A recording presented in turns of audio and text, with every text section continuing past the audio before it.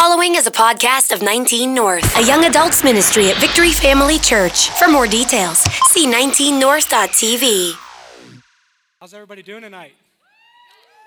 I'm excited to be here. It's good to be alive. For those of you guys who don't know me, my name is Zach Del Turco.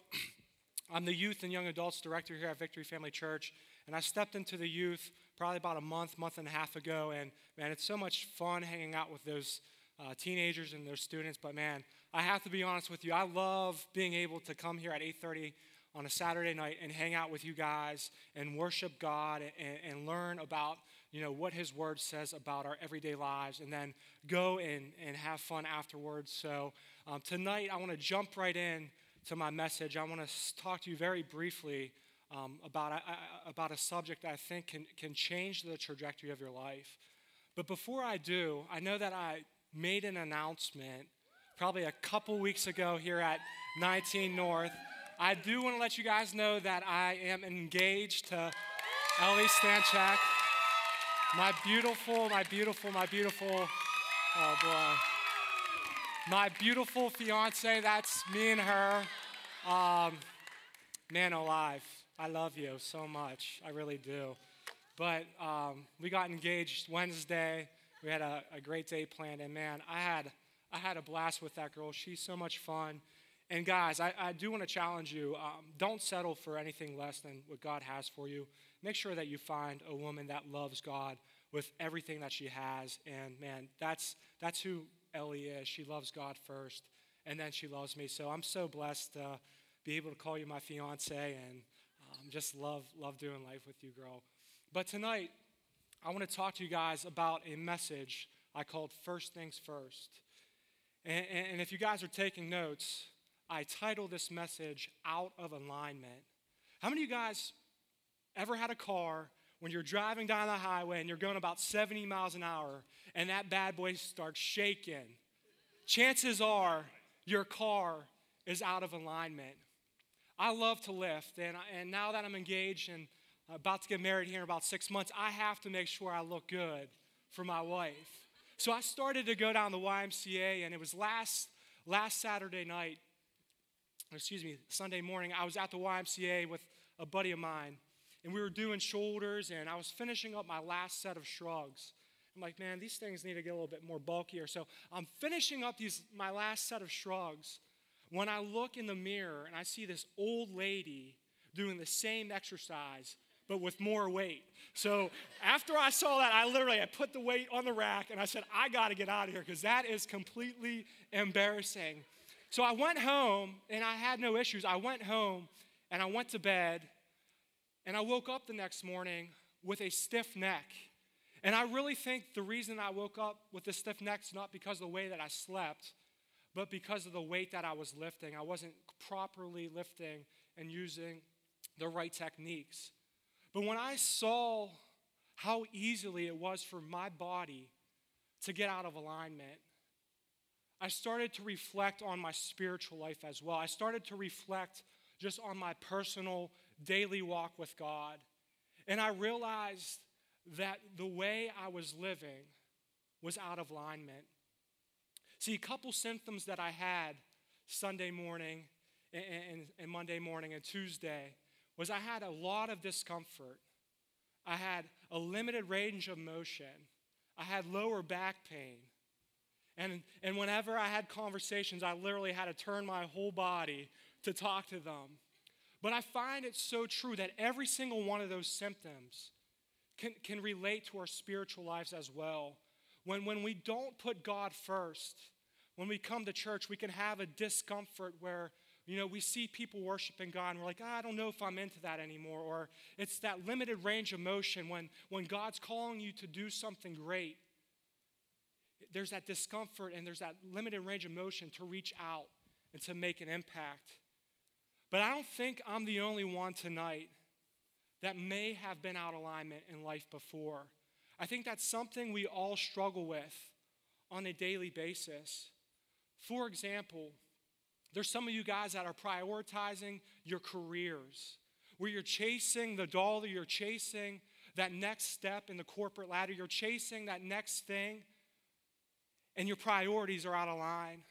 Or maybe it's your social life. Maybe you're a social butterfly and you love to hang out with people and you love to go out to eat, but you make no time for God in your daily lives. Chances are you might be out of alignment. Or maybe it's your personal life. Like me, I like to work out and you're focused more on your outward appearance than you are in your inward appearance. Chances are you might be out of alignment. See, can I be transparent with you guys? This past week, when I asked Ellie to be my wife, we post things on social media, and I was so consumed for 3 days about social media. Who and how many people liked my post? Who said something on the picture? What's the comments that they made? And for 3 days, I have to be honest with you, my priorities were out of alignment. See, the thing is, when the day God is not number one in your life becomes number two. And I'll let that sink in for a little bit. When the day God is not number one, your life becomes number two. Do you guys remember being a little boy and a little girl and mommy says, do you have to go potty or pee? Do you have to go number one or number two? So when you do not have God at the priority of your life, chances are your life will become a number two. So let that sink in a little bit. But see, if you want to have success in every area of your life, put God first. If you want to have success in your relationships and your career, if you want to have success in your finances, if you want to have success in your family, you need to put God first. See, we wake up every single morning with a decision to make. And that choice that we make dictates the life that we live and the way that we lead. I want to talk to the guys for just a quick second. I think Christianity has become so feminized, where it's all about the feelings, it's all about the goosebumps, it's all about the effect of getting that emotional high. And that Christianity is no longer a man's man thing.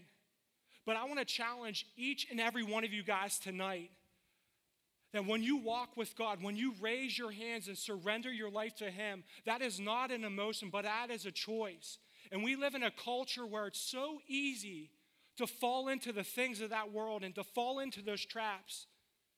But I truly believe that God is raising men up that are going to take a stance and says, you know what, I am going to live for God. I am going to lead my relationships. I'm going to lead my family the way God designed it to be, because that is a true definition of a godly man. And I think we as men need to take a stand. We need to put the stake in the ground that says, you know what? We are going to lead our girlfriends. We are going to lead our families the way God designed it to be in our lives. Because for far too long, guys, for far too long, probably about 20 years of my life, I lived the way I wanted to live. I did what made me happy. I did what I enjoyed. I did what I thought would be fulfilling.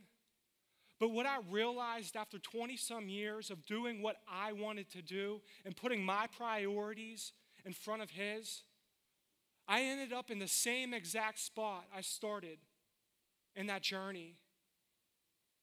I want to encourage you guys, take a look at where you're spending your time. Take a look at where and who you're hanging out with on a daily basis.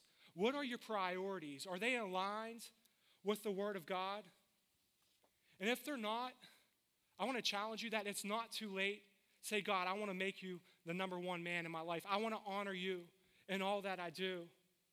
See, we see all throughout Scripture that God is a God of order. And religion will say this, that God is a God in order because He wants to restrain and restrict us. And He wants to keep us from having fun and enjoying life. But I think that's so opposite of the gospel that Jesus came down on this earth to preach and to live. See, I think God placed order in our lives so that we are in line with His blessings, so we are in line with His peace. Just like a spinal cord, whenever something's out of line, there's symptoms that happen in our lives. And the nutritions don't go to where they need, but when we are in line with the Word of God, we have more peace, more prosperity, more blessing, more healing than we can even think or imagine. See, as I was reflecting this past couple weeks of just where I came from and what God has done in my life, I realized that the gospel simply means this. It means this: it's too good to be true. And I looked at my life the past 3 years as I've been living for God to the best of my ability, the best that I know how. And I see that my life and the way God designed us was to live a life that is too good to be true. A life in which we look and we reflect and we're like, man, how is this happening to me? How is God blessing me with this opportunity? How is God blessing me with this job? How is God blessing me with these finances? And I know some of your stories, and I know some of your struggles right now, and you're thinking, how can God bless me? How can God be a God that gives good gifts? I want to let you know, when you align yourself with the Word of God, and you begin to renew your mind to what He says and what He says about you, you will receive the blessings that He has for your life. And when we align ourselves with the Word of God, we no longer focus on our problems, but on His promises. When He says that you were made in my image, that you were made in my likeness, that you are my child, do you know that a father wants to give his best to his children? A father wants to give everything that he has to his children so that they might have a life that is lived out, a life that is overflowing, cannot be measured. That's the kind of father that we live. But I hate to tell you, if you are not in line with the Word of God, you cannot receive all that He has for you. 1 Thessalonians gives us the perfect order of alignment that we need to follow in our lives.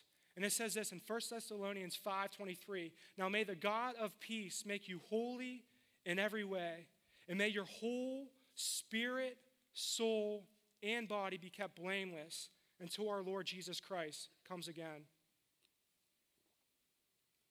What Jesus is saying, that I want your main focus, your priorities, where you spend majority of your time, to be on your spiritual life, to be on the things that matter most.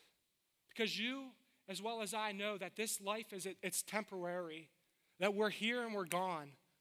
We're 25, we're 30 years old, and we're thinking, man, where did this life go? Focus on what matters most. Focus on the eternal. Focus on your spiritual man, that God has designed you blameless and holy. Don't focus on the flesh where, we go about our days, and, as we get older, it starts to decay. And then one day we die, and the physical, the body soon decays, and we go up to meet the Lord. It's time that we have our priorities in line. But it's so easy to focus on the body. It's so easy to focus on the soul, which is your mind, your emotion, and your will. It's so easy to focus on your career. It's so easy to focus on getting big or finding that next step in life. But when you put God at the center and when you're in line with Him, He will take you further and faster than you ever could imagine about doing it on your own. Because your identity is not found in the way you look, the career you have, but in the God that we serve. You are royalty. You are a child of the living God.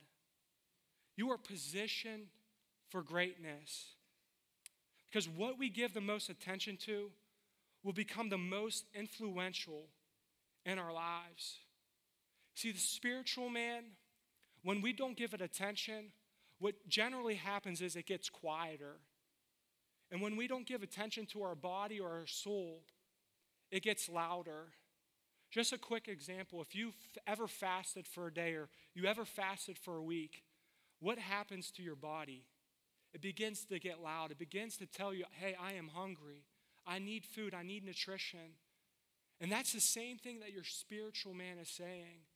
Where have you been? I haven't spent days with you. I haven't spent weeks with you. And it begins to get quiet. And then we begin to wonder why we don't hear from God anymore. We begin to wonder why. God, you said that you direct my steps, but how come you're not giving me any clear direction? Maybe it's because you're only going to Him when you need something, instead of just thanking Him for what He has done in your life, where He has brought you from, how He restored your spiritual man. Matthew 6:33 says this, seek first the kingdom of God and his righteousness, and all these things shall be added to you as well. What is he talking about in Matthew 6:33? He's saying when you seek me and you seek my kingdom, when you put your spiritual life in front of everything else, he says, I'll provide you with the clothes that you want. I'll provide you with the meals on your table. I'll provide you with your finances. I'll provide you with your next step. I'll provide you with your wife. I'll provide you with whatever it may be that you need in life. But are you seeking God? Are you keeping him at the center of your life? Genesis 4:1-5 says, Adam made love to his wife, Eve. I spoke this message to our high school students, and you can just imagine the boys in the room just cracking up. So I know there's some of you guys that still haven't matured, so you can go ahead and laugh, and I know you want to. But it says in Genesis 4:1-5, Adam made love to his wife, Eve, and she became pregnant and gave birth to Cain. She said, with the help of the Lord, I have brought forth a man. Later she gave birth to his brother Abel. Now Abel kept flocks, and Cain worked the soil. In the course of time, Cain brought back some of the fruits of the soil as an offering to the Lord. And this is very important. And then he said, and Abel also brought back an offering, fat portions from some of the firstborns of his flocks. The Lord looked with favor on Abel and his offering, but on Cain, his offering, he did not look favor with. So Cain was very angry, and his face was downcast. In my life, God's really been challenging me not to just give 10% of what I gross, but on what I net. So say you make $100,000 a year. He challenged me. I wish I made $100,000 a year. That'd be pretty. One day. But he challenged me. He said, Zach, I don't want you to get to, with the taxes out, I don't want you to give that, but I want you to give 10% of $100,000. And I've been doing that for some time now. And what I realize with God, he can do more with your 90 than you can do with your 100%. And he doesn't ask anything because he wants our money, but he asks because he wants to bless you. He wants to see if you will be faithful with what he gives you. Because reality is, he has given you a mind, he has given you a passion, he has given you a desire, he has given you the job and the house that you live in. So why not give back just 10% of our finances? Why not give 10% of our time to a God who is living, a God who wants to bless you beyond measure? But we cannot truly receive blessings from God if we first don't honor his word and align ourselves with what he says. And what Abel did was, he says, you know what? I'm going to give you my first fruits. I'm going to give you the first, God, and I'm going to trust that you are going to give me more in return. And that's the kind of God we serve. He says, I give some 30, some 60, some 100-fold. I want to challenge you guys, if you're not tithing tonight might be an opportunity for you to do so. And it's not so this ministry can make money, because we're doing okay. But it's for your personal life. It's for you to align with the word of God. See, Proverbs 3:9-10 says this, honor the Lord with your wealth and with the first fruits with all your produce. Then your barns will be filled with plenty and your vats will be bursting with wine. Honor the Lord with your first fruits. He wants the first of our time. He wants the first of our finances. He wants the first of our day. How hard is it to give God what he deserves? The man who created us, the man who designed us and has placed a call inside of our lives. Why can't we give him that first 10% of the day? Why can't we give him the first 10% of our finances? Because he wants to make sure that our barns are overflowing with plenty. See, I look back at my last couple of years, and I can truly say this. I've lived a life that is too good to be true. I look at how great my relationship with God is, and no, I'm not perfect, and yes, I miss times and opportunities to spend time with God. But I look at who he has placed in my life, my beautiful fiance and my amazing family, and I realize it's because I gave my first to him. For so many years, I've gave my first time and my finances. I gave my first love to him. And I look, I'm not sure if you guys know about my story, but this past 6 months, I actually bought a house, and God has blessed me with a house at the age of 24. And it's not anything to do with me, but truly for who he is. And God specifically put this on my heart. He said, Zach, I want you to invest in real estate because one day there's going to be a mother and children that aren't going to have any place to live. And I want you to provide places for them to stay, to get back on their feet when the father walks out. So as I was fixing up this house that I thought was mine, I put the last nail on the baseboard, and the Lord spoke to me. He said, Zach, this isn't even your house. And I thought for a second, I'm like, Lord, well, I paid for this. I put in so much sweat equity. I mean, my gosh, what do you mean this isn't my house? And he said, Zach, this is your first fruits because I am going to bless you with more houses than you can ever imagine. Because when you have a passion and a desire to live for God first, to live a Christ-centered life, he will take you and he will cause you to live a life that is so good to be true. When people look at you and they say, man, how is he so blessed? How does he have such amazing family? How does he have a house and a car? And how is he living debt-free? Reality is that's the way God designed us to be, to live a life that is too good to be true. And I say this last, and this thing last, that I'm far from perfect, but I know a God that is merciful and he's gracious. And he says this in Proverbs 24:16, a righteous man falls 7 times. We're going to fall. We're going to mess up. We're going to forget to give our first fruits to God. But I love what it says after this. But God.